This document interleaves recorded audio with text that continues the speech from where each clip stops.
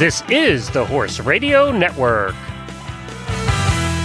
This is episode 526 of the Stable Scoop Show on the Horse Radio Network. It is our Equestrian Roundtable show in coordination with American Horse Publications. Our sponsor this episode is Purina Equine Senior. I am Glenn the Geek, founder of the Horse Radio Network and host of Horses in the Morning, longest-running daily horse podcast in the world. And we want to welcome you to the Roundtable. We have 3 more Roundtables left in 2021. And we are really excited about our partnership with American Horse Publications. Chris or somebody from there is in here watching tonight. AHP is the Association of Equine Journalists, and HRN has been a proud member for years. We have one of the board members joining the panel tonight. I don't know if they made her do it or if she volunteered. We'll find out. But she's an old friend of mine, too. Each roundtable will have 2 members of AHP and one of our terrific listeners, and we're excited to be broadcast on the AHP Facebook page as well. Now, it is Chris. Hi, Chris. I'll be your host and moderator. I have some opinions, but mostly we're going to let those guys talk. And they have some terrific topics tonight. I want to tell you a little bit about the topics. How to deal with horsemanship differences in a boarding situation. We had a boarding stable. That comes up every time you board anywhere. How to identify what is causing your horse's bad behavior. And how do you deal with horsemanship differences? Sorry, I did that one already. The third one is a bit-related question, and it's balancing training with bit choice. How do you know when it's time to change bits? So we have some terrific topics, but before we get to all of that, I wanted to mention that it is the holidays. You are shopping for people. If you're a Horse Radio Network fan, go to hrnstore.com. That little drawing there was drawn by one of our terrific listeners, Jessica, and that's my pony Scooter. And every year we're going to have a new design for the holidays. You can get Christmas cards with this. You can get mugs with this. You can get pillows with this. You can get blankets with this.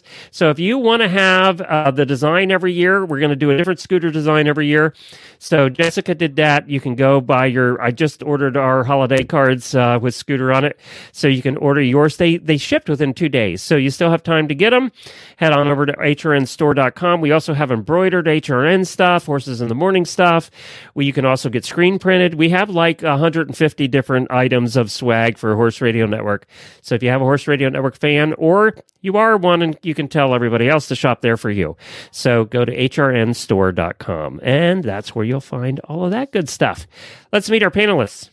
One of my old friends. Probably met her when I first started Horse Radio Network, and that was 13 years ago now, and we've been friends ever since. She was a host for a little while on the network, and we just see each other all the time, it seems like. She's also an editor, writer, journalist, a professor with 25 years of national caliber experience, editing and writing for most of the national horse publications. She currently teaches journalism at Arizona State University, Cronkite School of Journalism, and communications and equine journalism at the University of Guelph in Canada. So, hi, Emily Esterson. Hi, Glenn. Nice to see you. Yeah, I always hate talking to Emily because I can't write and my punctuation's all wrong and I can't spell anything. So I always feel so inadequate when you're around. I'm just saying. As we were saying, I might be the only person that notices anymore. That is true. That is true. We have gotten away from doing things accurately in the writing world. Yeah. Which is why I talk for a living, right? So if I get my English wrong, it goes away quickly and nobody notices it, right? So, right. Yeah. So thank you for joining us tonight. Now, you are a member of the board, and we're going to talk a little bit more about that later on in the show, too. Yeah. But where are you at in the country? I'm in Albuquerque, New Mexico, where it is a lovely, probably 59 degrees right now, which is just nice. Great, although a little global warming-ish. It's a little warm for this time of year, but we'll let that go because it's so pleasant out. So this is like perfect weather for where we live in the South right now. Yeah, you're right. But we suffered the summer to get to this, so All right, our next panelist is Director of Development, Communications, and Strategic Partnerships at the Montana Center for Horsemanship. Janet places equines in need and those who are homeless, abandoned, or retired in permanent adoptive homes. She has like 25 jobs. And she founded the Equus International Film Festival. That was the first film festival in 2011. And we have Janet Rose with us. Hi, Janet. Hi there. Hi. And you're also an AHP member. I am. Yeah. So Very thank you for joining us. Now, I assume you're in Montana, I guess. I am in Montana. I'm in Missoula. The center is in Dillon, but our work takes us all over the world. So I'm in Montana. Yes. So we're going. Yeah, I bet. Yeah, global warming hasn't hit there yet. It's still chilly in Montana. So we're hoping on our road show this year. We did the East Coast for 5 weeks, visiting listeners. We're hoping to do the middle of the country, and we've never been to Montana. So we're hoping. Then you are missing something. Yeah, we're hoping to take the RV to Montana next year. Or this coming year, 2022. So yeah, we're hoping that. I'll give you lots of reasons to come. I don't think you need more reasons. It's Montana, right? So we're very excited about that. And representing our listeners, one of our terrific auditors, those are people who are like super fans of the Horse Radio Network, and I think she's been a listener for a long time, but we're going to find that out. She's from right outside of Philadelphia in horse country, right there in the Chester County area. Hey, Alex Hamilton. Hi, everybody. Now, Alex, how long have you been listening to our nonsense? So I guess it's been about 3 years. Yeah. When I came back to riding after decades away, my son actually said, "Oh, you should check out podcasts," because he was, he's 24, and I searched horse podcasts and it came up, and then I just started listening to every single one. So, well, thank you for that. We appreciate that. I got one of my jobs through Horse Radio Network, so I'm a fan. Wow, good. Well, I'm glad to hear that. Wendy Murdoch. Oh yeah. So, terrific. Yeah, she said something on the Dressage Radio show, and I sent a Hail Mary email, and here I am. Well, terrific. Well, we're glad to have you here. Thanks. Yeah, happy to be here. All right, so let's get to our first topic. And as I said, the way this works is we're going to have you introduce your topic, and then you guys have a conversation about it. That's why we're here. So, Emily, what did you want to chat about? Wanted to chat about bits. I wanted to chat about how to know when it's time to change up your bit. And the reason I want to talk about this is that about 10 years ago, I wrote a book called The Ultimate Book of Bits, which you might be familiar with. And while I was researching that book, I realized that there's a lot of bit changing and a lot of bit options and a lot of, there's just tons of options out there.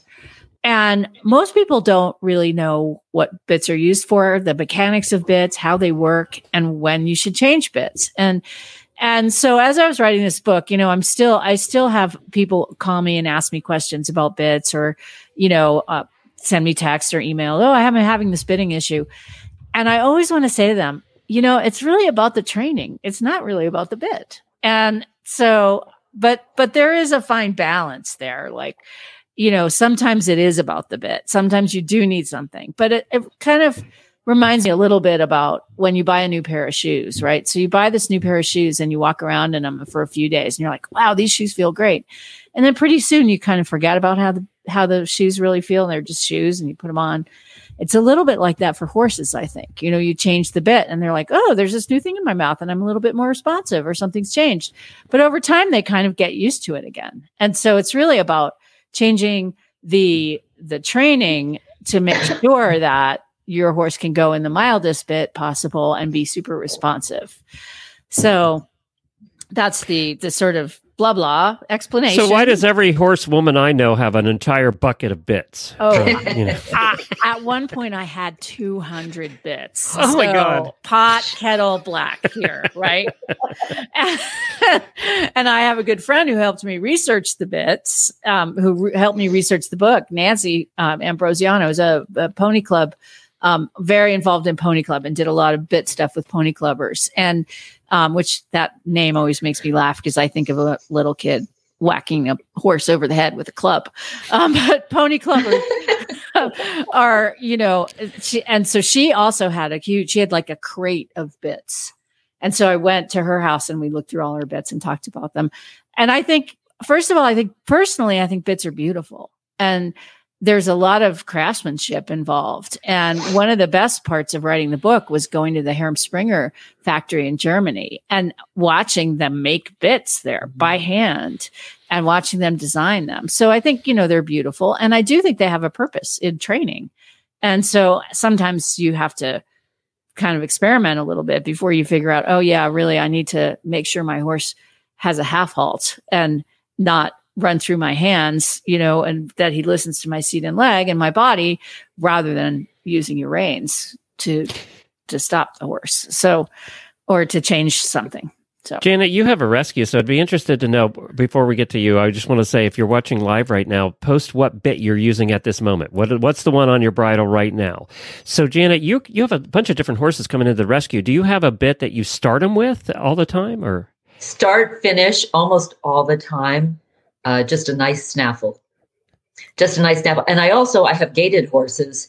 And, so I remember talking to a friend of mine who breeds and raises Tennessee Walkers.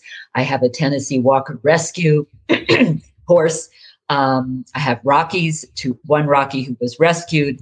And I just find that to have a universal, I really wanted to talk to Emily about this because I don't know.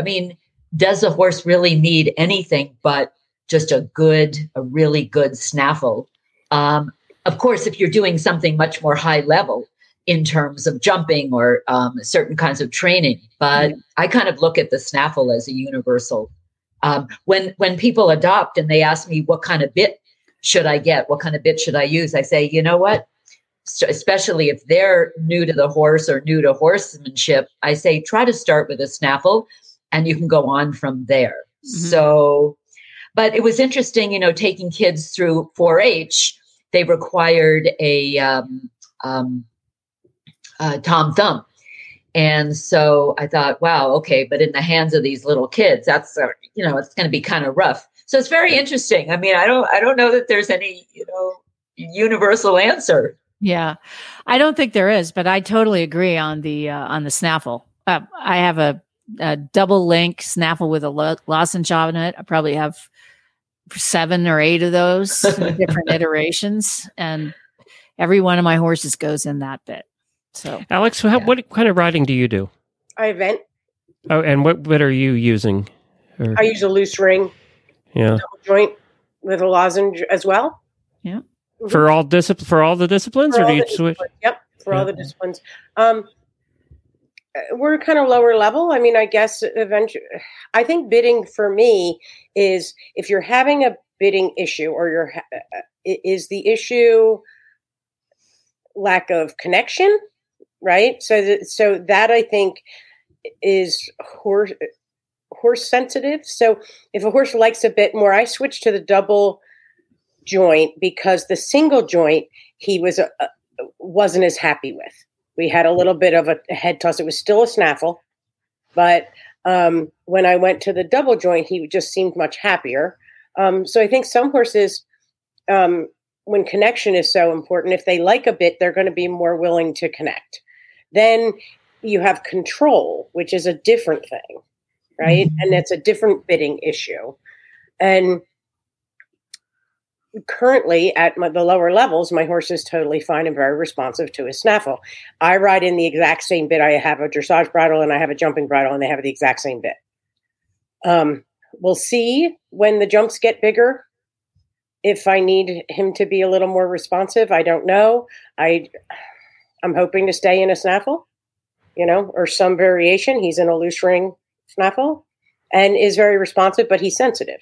So he doesn't really appreciate a lot of messing with his mouth. So simple is better for him. But then I see, then I'm watching some of the, upper level eventers, and they're galloping at a pretty good clip and need to be able to sit their horse back.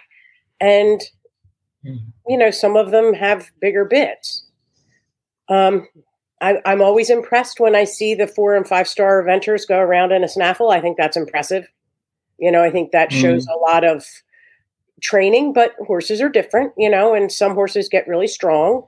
And the problem with training, the idea of training, is you can't really duplicate being out on a competitive 3, 4, 5-star course in training, right? So that horse may go fine in a snaffle for cross-country schooling at, your local schooling place. But then when you're actually going for the real deal, so I don't know that part. I can't really, I would assume that maybe they need something different. And then you can talk about leverage and all those other things that happen with bitting. My horse is totally offended by any sort of leverage, so that won't be a thing.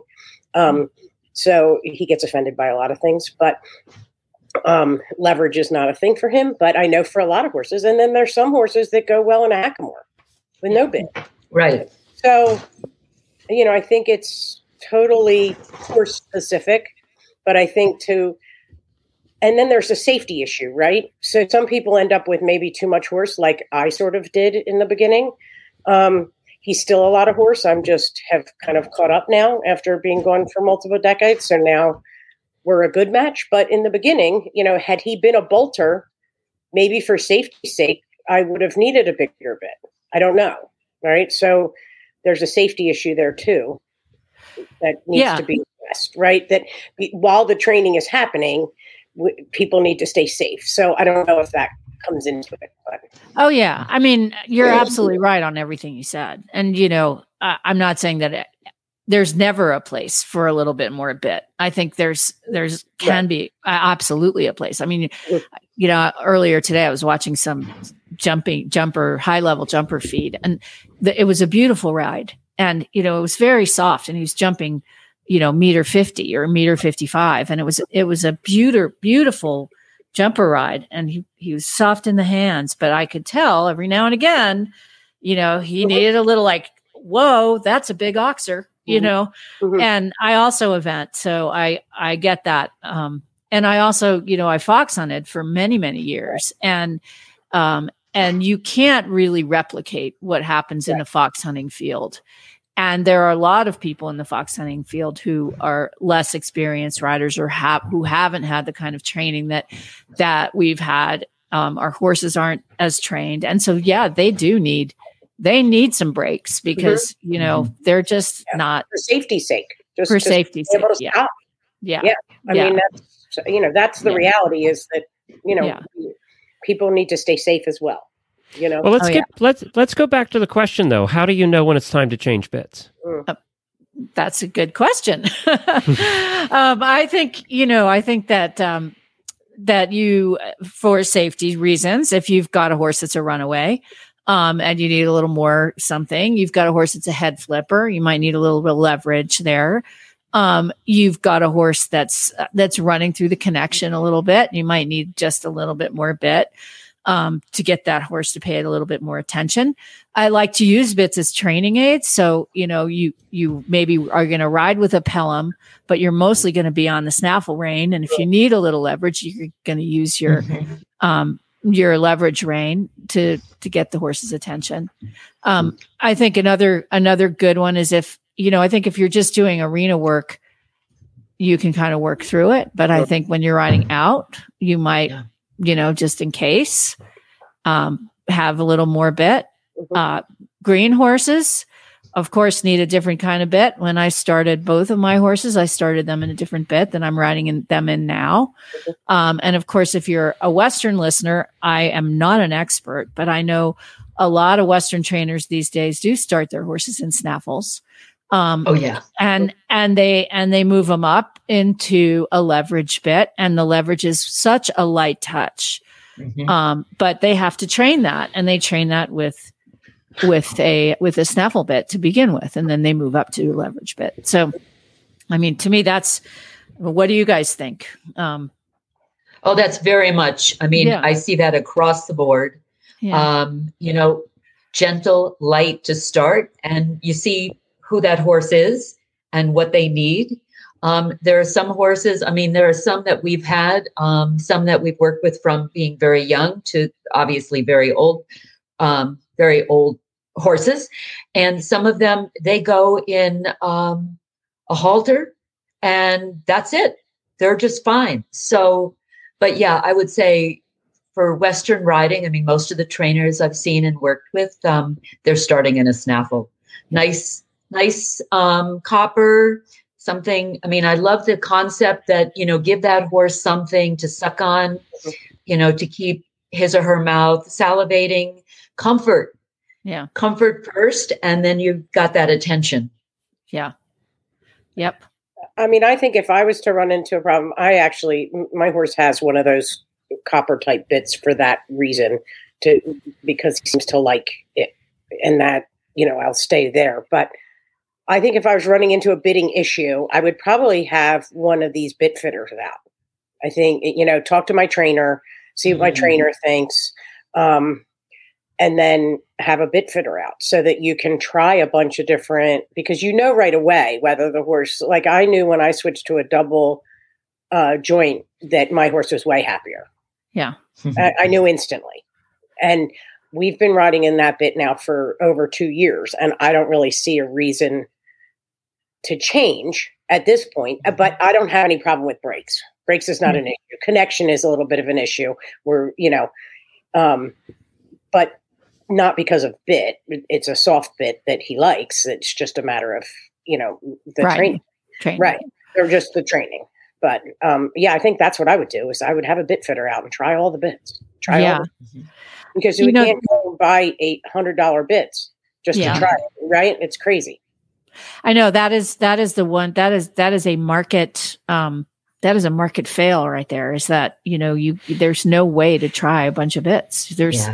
And you buy them, you send them back, you take them. Hopefully they take them back, but that is a big problem.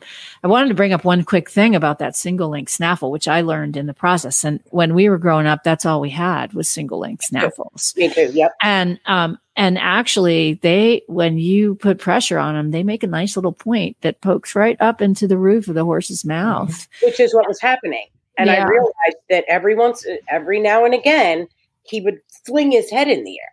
Yeah. He's extremely sensitive. Like he can't take any, so that was very clear. And I was like, and immediately went and got the double joint. And he was like, it never happened again. That had never happened again. So that was a matter of, but same thing back in the old days, we only had those. So I started with an egg butt single, that was what I started green horses in, 35 years ago. So don't fix it if it ain't broke.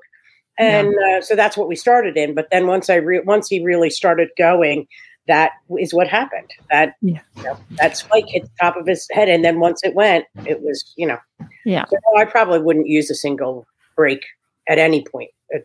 I just wouldn't use it now. Yeah. You guys would be happy. I asked in the auditor room what everybody's using on their bridle right now, and a lot of people commented that they laughed and said, one bridle or all of them? So Right. I'm a horse husband. I should have known better than to ask it that way. But we got full cheek snaffle. We have egg butt snaffle. We have quarter moon egg butt snaffle, French link snaffle, double jointed snaffle, double jointed egg butt snaffle. Double jointed egg butt snaffle. So we're right down the line there. Yeah. Nobody said a twisted wire or anything, so I'm happy to see that. Actually, they didn't admit it. They are using it. I didn't use those when we only had 10 bits available. So. Yeah, double twisted wire. Wasn't an option back in the old days for me. So I one of the funnest bits I found while I was researching this, and I say this in a geeky, researchy way, not in a horse welfare way, but it was a bicycle chain bit.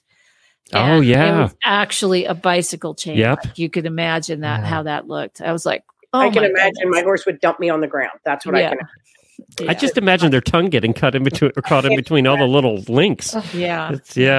I can't imagine even the response I would get to something like that. Yeah. Yeah. All right. Well, go ahead. One more thing, Emily. You can end it. One more thing quickly is that, of course, people don't realize this necessarily either, is that the bit ring makes a huge difference. And you said you're in a loose ring, Alex, and I always ride in a loose ring too. But egg butt, D ring, full cheek, whatever that is, that has an impact, and a lot of people don't know that. So you could keep the same mouthpiece and change the bit ring and see how that works. Yeah. So, anyway. All right, good. Good question. Thanks, everybody. Appreciate that. I need to talk a little bit here about our sponsor, and we're happy to still have Purina Equine Senior on here with us. If you have an older horse that's trying to age gracefully, trust the future with your old friend to the #1 equine vet recommended senior feed. Purina Equine Senior and Senior Active Horse Feeds are backed by unparalleled research to support the unique needs of horses horses as they age. Both patented feeds include active age prebiotic technology to support optimal immune function, mobility, and appropriate metabolic response in aging horses. Plus, now with Outlast supplement built in, they also support your horse's gastric health and comfort. Purina Animal Nutrition is years ahead in senior research, so you can have more good years with your horse. Put the research to the test at horseinnovation.com. Go to horseinnovation.com to learn more. And also, I wanted to bring up here, I'm very excited today that we announced that we are doing the holiday concert with Templeton Thompson and Sam Gay. This is on November the 29th at 8 p.m. live here on Facebook. We'll be on a lot of Facebook pages, I think a total of about 20, but you can always find it at horseradionetwork.com. It's going to be at 8 p.m., but at 7:30 p.m., we're doing a game show. We're doing a holiday trivia game show to warm up before the concert. We have auditors signing up to play that now, and the reason we're doing the game show is we have thousands of dollars in prizes to give away that night during the concert. We had too many for during the concert, or we wouldn't have any singing, and all we'd be doing is giving away prizes. So we're doing the game show to give away some of those prizes. You win those prizes by joining us the concert live, and we'll have a sign-up form you can go to. We'll be pulling names at random in between the songs, and we're giving away thousands of dollars of prizes, including, at the end of the concert, we will be giving away your choice of any Wintec saddle. That's up to a $1,500 value. As you know, at the holidays, we give away more than anybody else in the media in the horse world. So join us that night.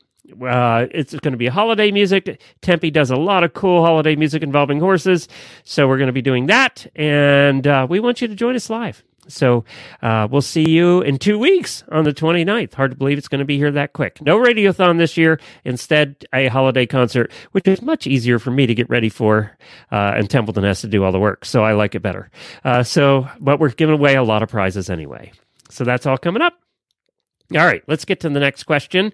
And this one, Janet, you brought to the table. Okay. So I think the first thing that I would say is let's remove bad behavior from the language, from the discussion. I know some people are going to go.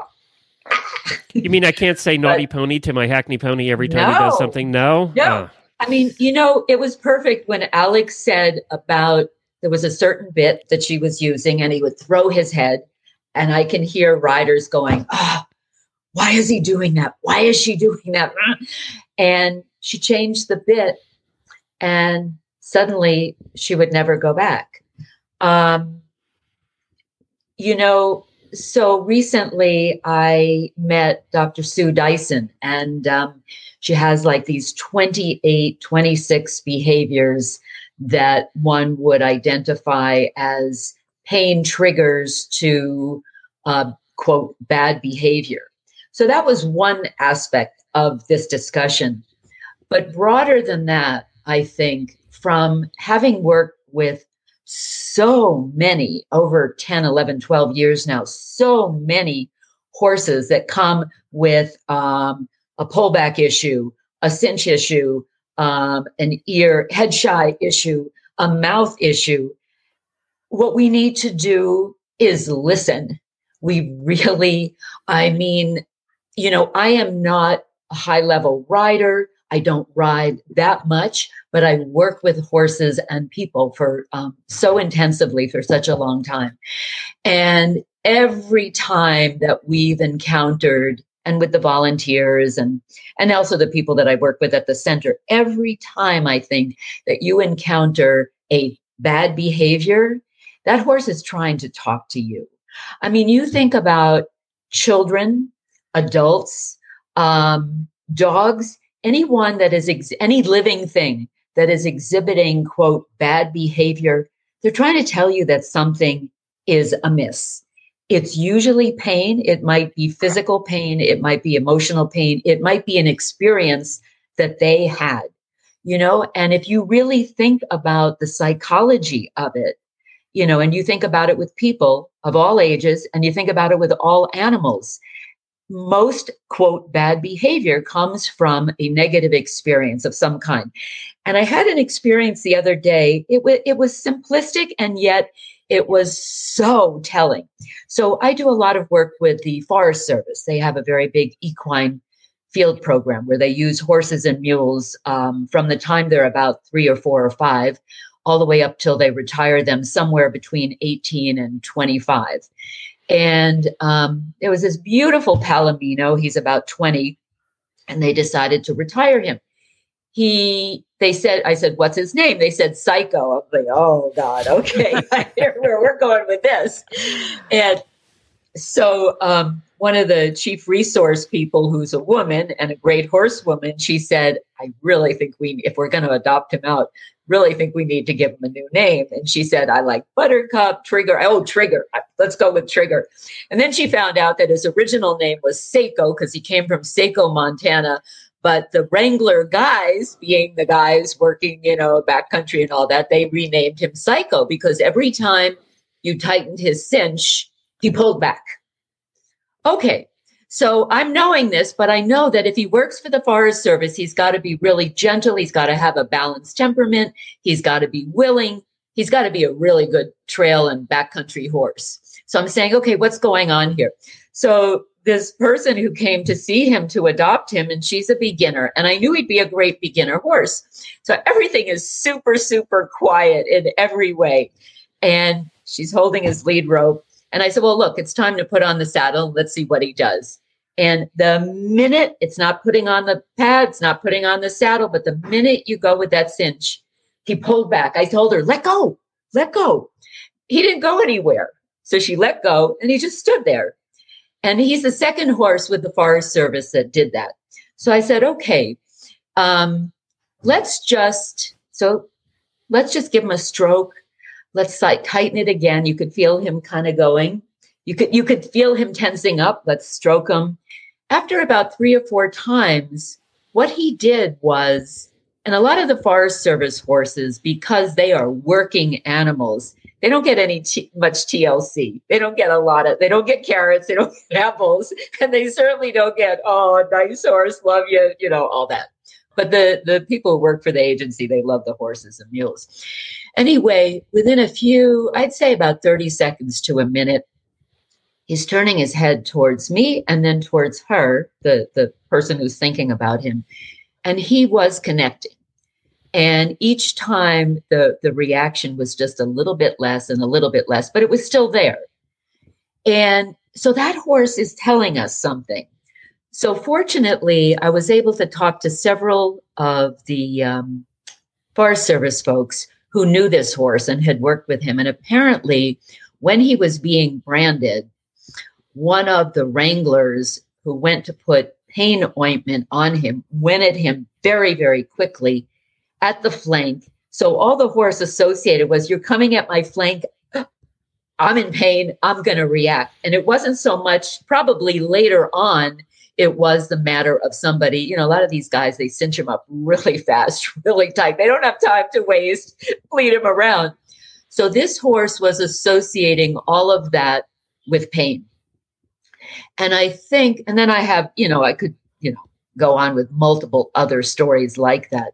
But in every instance, if you take the time to analyze what you're seeing, what you're experiencing, and the old saying, take the time so it takes less time in natural horsemanship, that's what they say, you will see results almost, I would say, 100% of the time. Because having worked now with hundreds of horses and seeing some of these issues, in almost every case, it's about pain or it's about a negative experience. And you just have to rewire that brain. They're still going to, I think in most cases, react to some extent.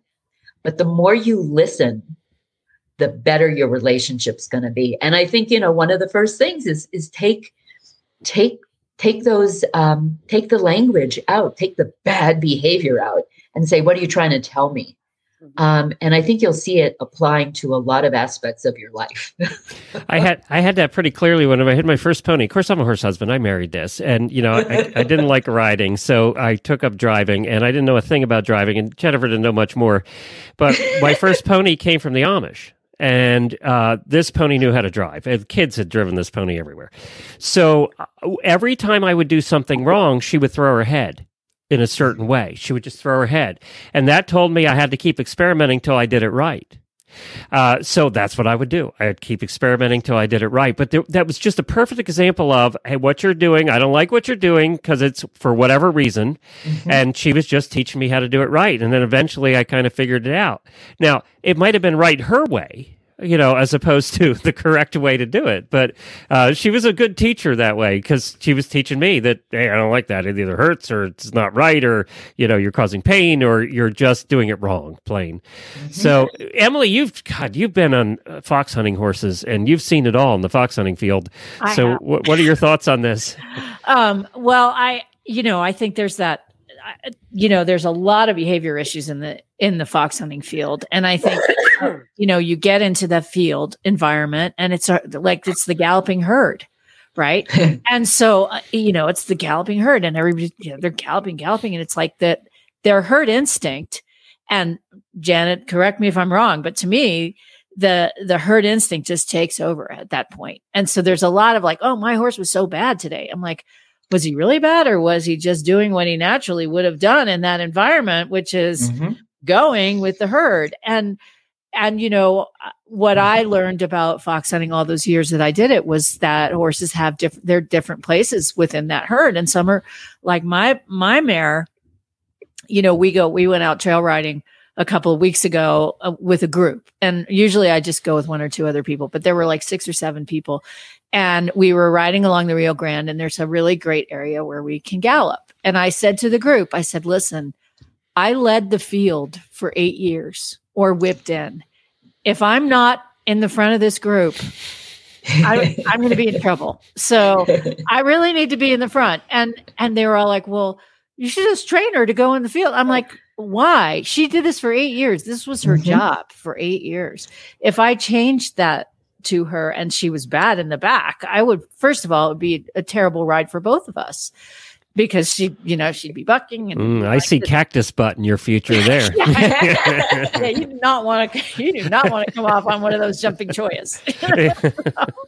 So anyway, so I see a lot of that, and I see a lot of fox hunters who are like, "Oh, my horse was bad today." Well, yeah, really, was he bad, or did you just, And it's hard to train that, I think. So, that's and why?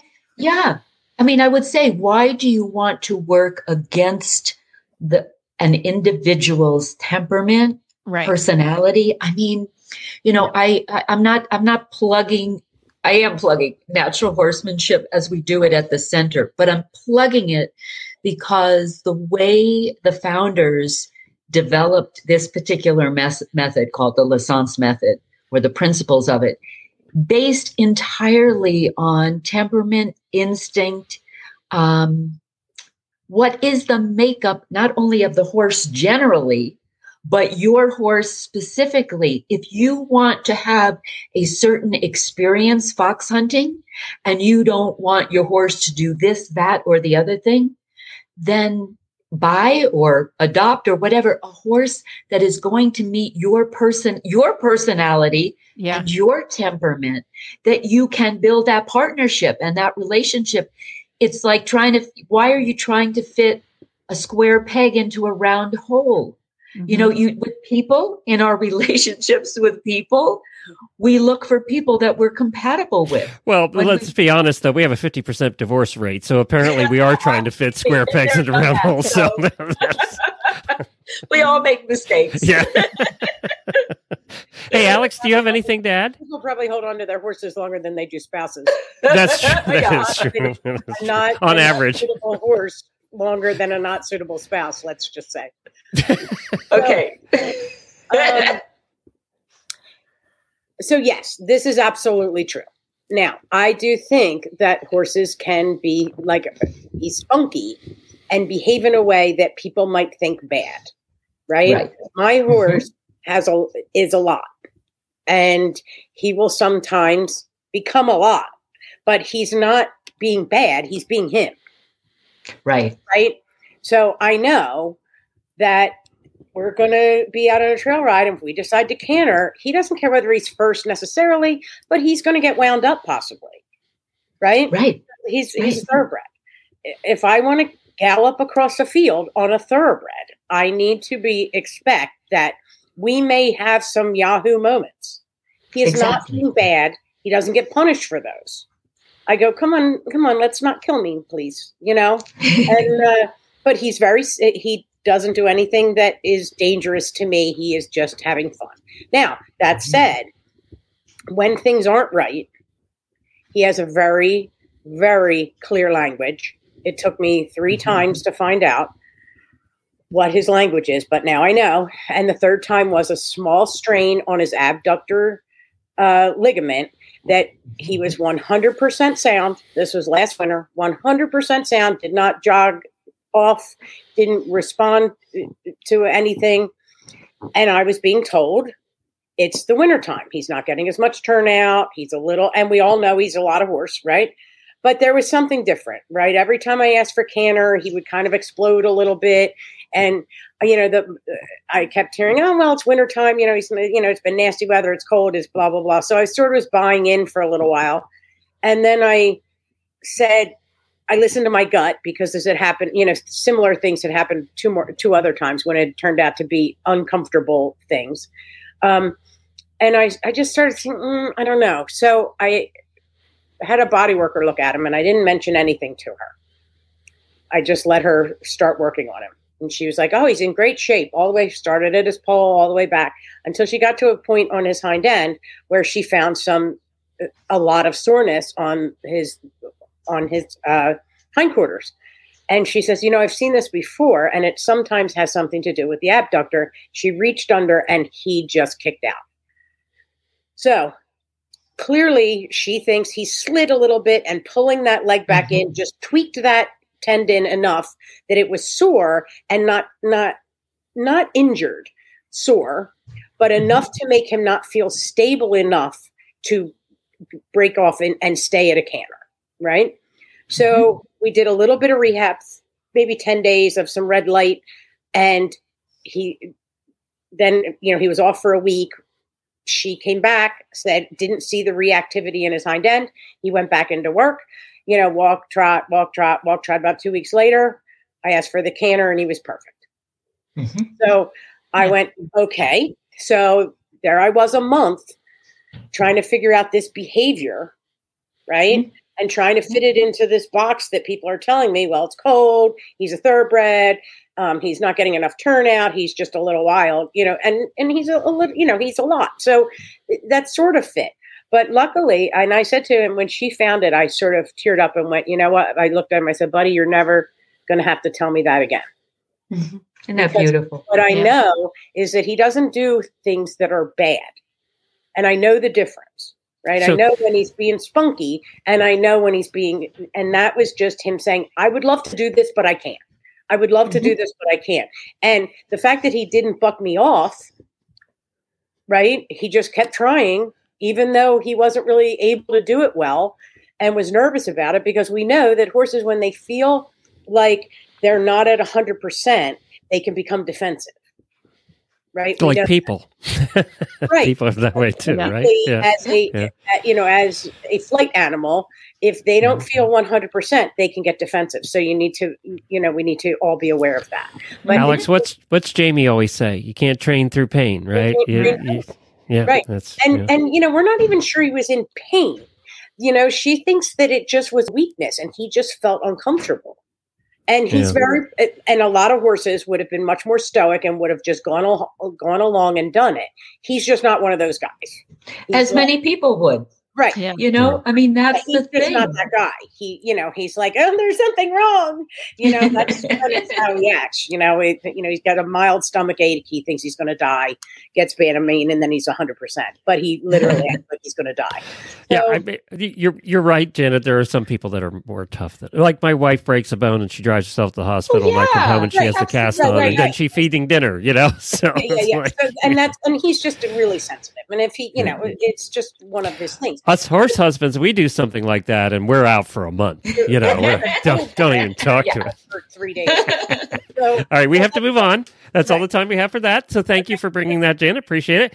Okay. So let's talk a little bit about American Horse Publications, Emily, who's on the board. American Horse Publications is an equine-related publishing media business, media professionals, colleges, and students, and it's been around for 50 years. So how long have you been involved with HP? Well, on and off since 2005. So a long time. Long time. Yeah. I took a break there in the middle. I wasn't doing very many horse magazines but on and off for quite a while. Go ahead. If somebody's watching this, that's involved in the media in some way in the horse world, why would you say for them to join?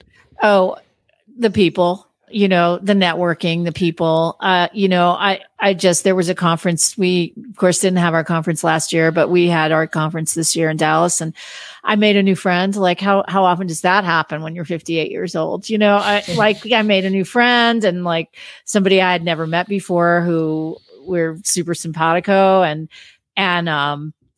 just reconnected with old friends, people I've worked with. The networking is great. If you're interested in being involved in equine media, there's a pitch fest where you can pitch your story idea to a bunch of editors. And it's really the gathering place for equine media professionals. And the conference is coming up. It's going to be in Lexington in May. You do have to be a member to come to the conference, but there's a lot of great educational, elements to it. Glenn often does a podcasting session. I've done sessions. Yeah, they even let podcasters into this organization. I've done a bunch of sessions on things that I talked about starting your own business, which I did. And I just did one about ethics, media ethics, which I teach at Arizona State. So, I love the organization. So I'm a huge fan. And it's sign up time. It's annual renewal time. So it's AmericanHorsePubs.org. Go check it out today. Now let's talk a little bit to you guys.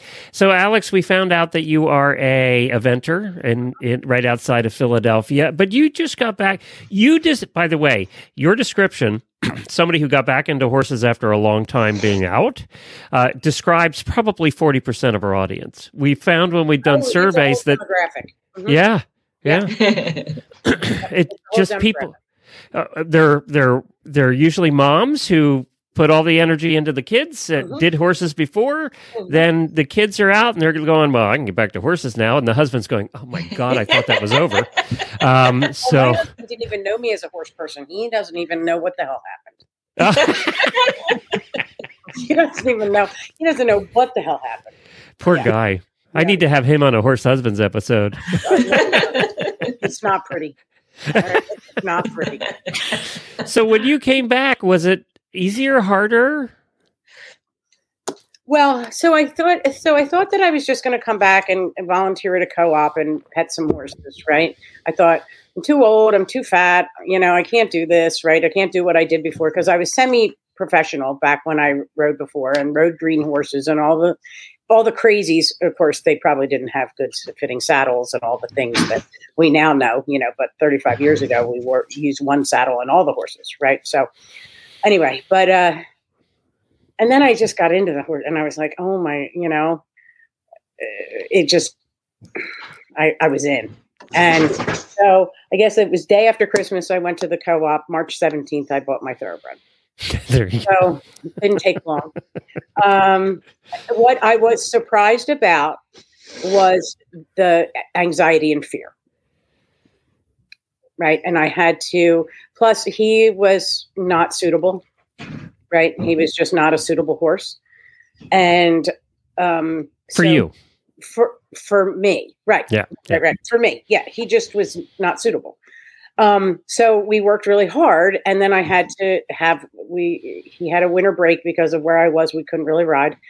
And I just had to come to Jesus. Like, you're either going to have to sell this horse and get something broke, right? And not, I know Jamie hates that word, but get something that's safe, right? Or you need to put on your big girl panties and figure out how to ride this horse.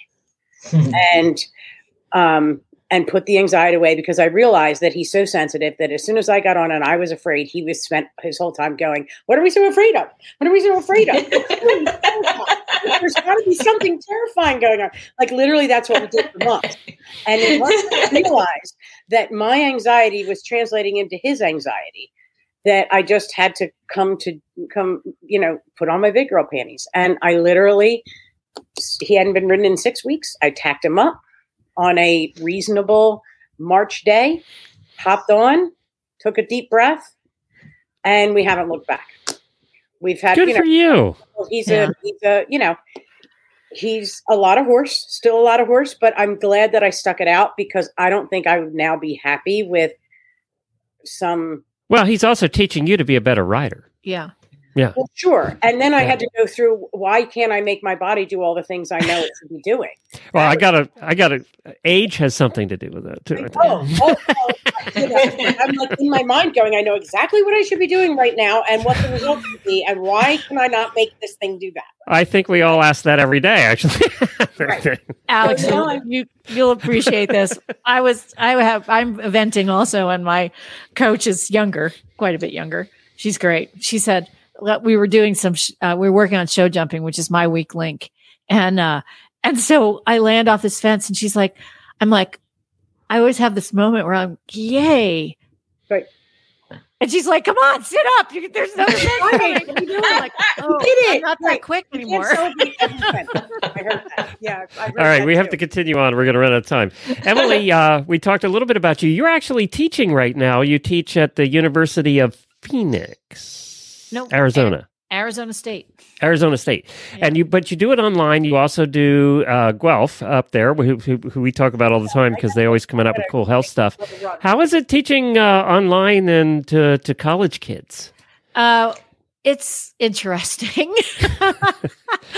I taught a long time at the University of New Mexico in person. So teaching online is a whole other experience because the students are, they can't ask you a question face to face. They are in this bubble of their world and you kind of intrude on them once a week or so. And they have to engage with the content themselves. And so it's really a job for a writer because I wrote the Guelph class, which was equine journalism, which is awesome. And then I rewrote one of the classes I'm teaching for Arizona State. And it's really about making your lectures so clear. And it's an excellent exercise for writers because you have to make everything really clear. Every instruction has to be really detailed because I guarantee you, if you leave one thing out, that's the one thing you're going to get 100 emails about, And so you kind of have to keep, we always say that teaching makes you better. Yeah. By being a teacher, it makes you better. It makes you a lot better. Yep. Yeah. Well, and, it's interesting, too, because what you're doing with journalists, potential future journalists, a lot of what they're going to be doing requires them to be at home alone, right? So in a way, doing it this way is teaching them what they're really going to be doing later, which is on their own for the most part, unless they work at a newspaper in the building, they're going to be doing it at home, right? Yeah. So, and I will say that Google is my curse. Because they don't know really how to research things. They only know how to Google things. And I had to tell them, Google is a bunch of algorithms. It's not real research. And so one of the assignments they have to do is they have to go to Google Scholar and they have to actually find real research, hook a story on it, make sure it's not a it's not a predatory journal, which are these journals where academics pay to get into them so they can get published. They have this whole bunch of things. And it's like, if they Google, concept. So they're not allowed to use Wikipedia for every answer? No, and they can use Wikipedia sources though for the that's the difference, right? So. There you go. Yeah. And Janet, we said that that you have a rescue up there, but you do a number of different things. Just kind of give us a quick Reader's Digest version. Okay. Well, with the Montana Center for Horsemanship, we're developing it into an international equine education center. So what's really unique about it, and my job is, of course, raising funding to do this, the communications around it, but also developing conferences and symposiums. So you have a big, beautiful arena adjacent corrals and pastures. The livestock come in that way. We have classrooms within the arena. We have exhibitor areas within the arena. We have a veterinary laboratory research area within the arena, and we have a tech area within the arena. So it's kind of like this wonderful center in the middle of this mountain range. So that's beautiful. And so I'm working on developing programs with kind of a wide range of organizations. But the big one is this annual conference, Horse, Human, and Nature, that will be in September. And I've incorporated the Equus International Film Festival into that. So right now, we just opened the call for entry. So we have films coming in from all over the world that are part of this conference. This year, well, actually 2022, the conference theme is the natural horsemanship revolution, which I say is also the evolution of natural horsemanship. And then I have Horse Haven, Montana, which is rescue and adoption. And I'm not a sanctuary. I work with individuals who, for whatever reason, can no longer keep a horse or mule or horses. I work with the Forest Service. I work with guest ranches and private ranches to place animals that they no longer want, use, or can keep in permanent adoptive homes. So that's it. Yeah, and in her free time, she might get to hike in some of those mountains. Well, the pandemic has changed, by working at home and not having to go to an office unless you're going to a meeting. And then in Montana, you might be driving 3 hours. Right. But by working from home, if you start at 5 a.m. and you finish at midnight, you have plenty of time during the day to do other things. So I play with my own horses. Very good. Sounds good. All right. We're going to run a little long because I got to get to Alex's question, because we used to run a boarding stable with about 20 horses. So, Alex, tell us what your question is. So I'm just wondering, so I at a boarding facility, and we have a lot of horses, many of which are school horses, which are very well taken care of. So this is not a neglect or abuse type of thing, but how do you deal with differences in horsemanship? Like, I find it sort of frustrating when when I came back, now Google is, a great resource to learn all the things, right? So, because things are so different now, and we know so much more now than when I was doing horses, 25 years ago. And we know more about warm up and all of that. And so I find it just annoying when other people, they take their horse out of the stall and they knock the dirt off and they throw the tack on and off they go. And in 3 minutes, they're trotting and cantering around. And I just get so frustrated. And I don't really, I'm just wondering what people think about that. Like, Glenn, I know you must have, Well, we had a list of all the different types of people you'll have at a boarding stable. If you have, quite a few horses there, you're going to have the know-it-all who insists on telling everybody about everything they're doing wrong, right? Right. And that person usually doesn't last. That's the hard part, is not being that, right? This is my problem, because I want to go and go, that maybe, but I don't want to do that. So I don't want to and if you do that, you're going to become that person. And I don't want to be that person. Right. Yeah. Emily, you've seen this. I mean, I was just laughing at your question because the answer rolling around in my head is buy your own horse property. Yeah.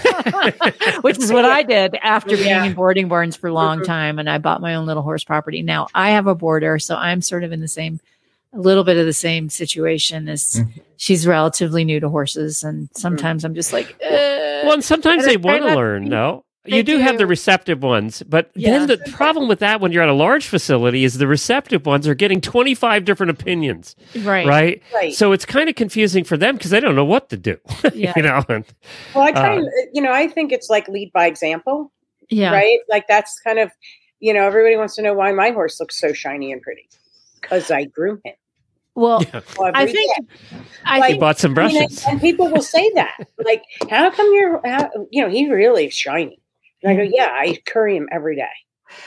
I think you can strike that balance though, because I've been around plenty of boarding barns in my lifetime, and I think you can strike the balance with well-worded suggestions, and I mean, it's hard to do, but I just did it not too long ago with a young woman. I was over at a friend's boarding barn. We often ride out from there. So I'll trailer over there and we leave from her place.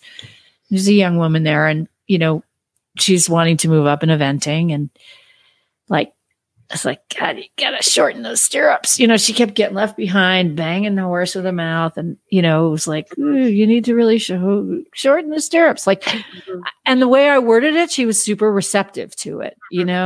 I was just like, when I jump the big jumps, I really kind of go up 2 holes at least, because you just need that spring when you're going. And the way I worded it, she heard it. I think she heard it. She shortened her stirrups. So I think if you word it correctly, I'm not the queen of this, by the way. I can be really, really blunt. Do you know who is? Emily and Alex both know my wife, Jennifer. She's very good at that. And, but she also gets to the point where she'll do that. She'll do what you just did. And if you always relate it back to yourself, I would do this, or when I do that, I do this way. You're not telling them to do it. I think that's the difference, right, Janet? You're not telling the person to do it. Well, and I think it's also your style. Like a very close friend of mine who was my trainer initially. Well, she's so intense and pushy. It's like, you need to do it this way. Right. I forget the word, but she was like, I know it and you don't, so I'm going to tell you, versus, hey, what are you thinking about? Collaborative and how you communicate. I mean, it's really interesting, Alex, because I'm from New York. I mean, I was a New Yorker, but the way people approach people can be so different from the East to the West. Alex, though, she lives near Philadelphia, for God's sake. That's the East. I'm sorry. I'm a New Yorker too, who lives in Albuquerque. Philly tend to be pretty blunt and rough around the edges, so I probably fall under that category. But I don't want. It's hard. There's a few people that have a question. They'll come to me. What do you think? And because everybody knows that I have done extensive research on nutrition and all of those kinds of things. So anybody, you listen to our shows. I mean, right? It's true. And I've tried to really find. I only have one horse, and I can only have one horse.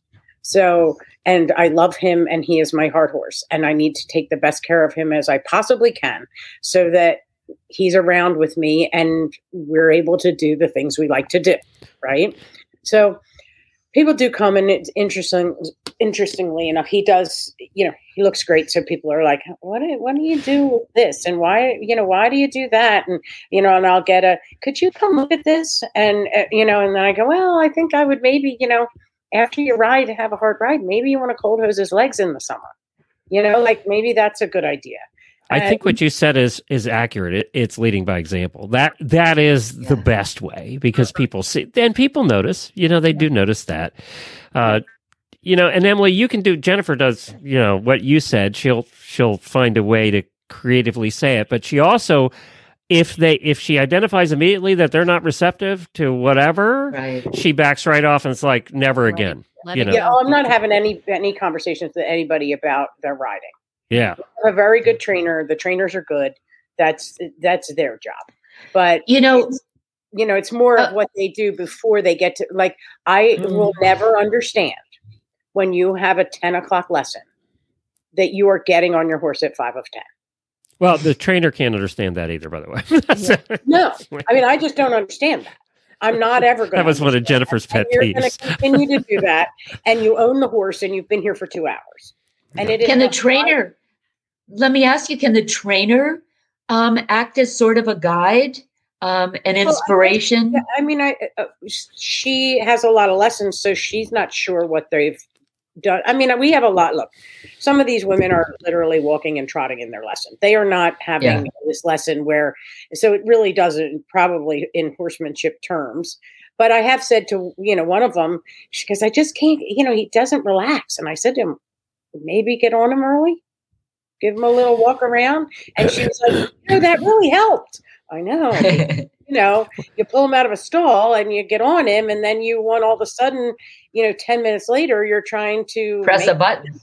Yeah. And then there's the opposite of that, though, where the person who lunges the horse for an hour and a half before they ever get on. So there is the opposite of that. We've all seen that, too. Yeah. So I'll tell you what's the really tough one is when you see somebody being abusive to a horse. So, there's one situation where there's a girl that I just feel crosses the line. Yeah. She rides roughly, and I can't abide by it, and I just try and stay away from it. I just can't. Yeah, because you're not going to win in that no matter what you do. Yeah. No, and she thinks she's the best thing since sliced bread. So what am I going to, that's usually the case. And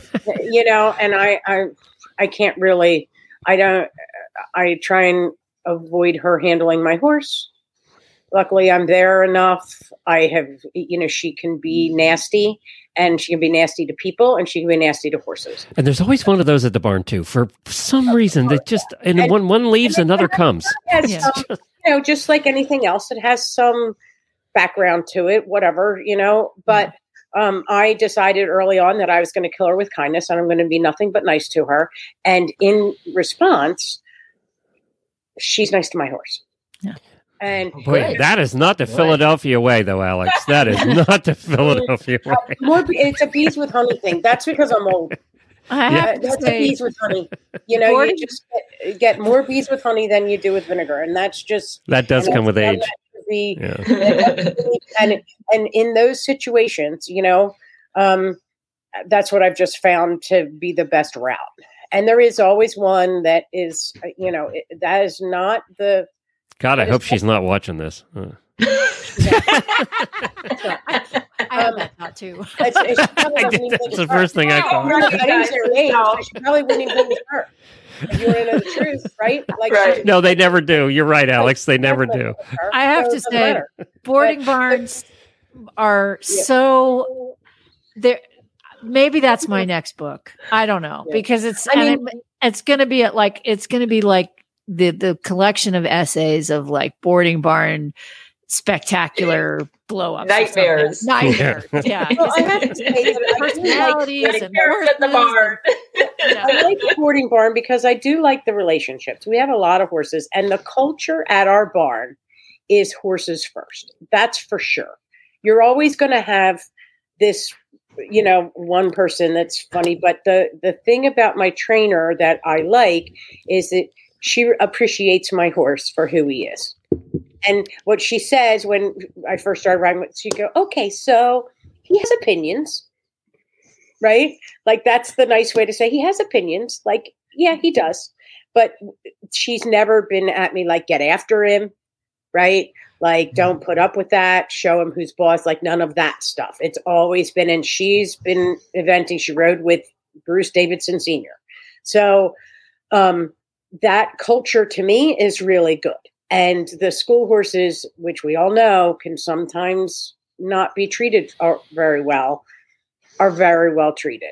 Well, and so for a boarding facility, I enjoy it. And I like the relationships and all of that. But there's just these challenges. We're running out of time, so we're going to have to wrap up. But it's true at work, though, right? Usually at work, 95% of the people there are really nice, and you get along with them really well. And then there's that jerk, right? And he's always in your department and sometimes your boss, right? So, Yeah, and you can't like everybody, and not everybody's going to be the same as you. And that's just part of the world. As I've said before in the acting company, we always said, and this is still true today, even what we do here, 80% of the people like what you do, 20% are not going to like you no matter what you do. Yeah. So, and that's fine. And but for some reason, some of those 20% still watch and like to comment all the time. It's like, no, just go away, watch somebody else. I don't understand. I don't even understand. If you don't like it, then you don't like it. Because they just like to not like it. They live in that world. Yeah. So, all right. Alex, thank you for joining us tonight. Thank you for being an auditor. Emily, is there a place people can find you? Yeah, they can find me at esquarededit.com. esquarededit.com. And Janet, what's the best place to find you? Oh, probably jrt@montana.com. jrt@montana.com. Yes. Got it.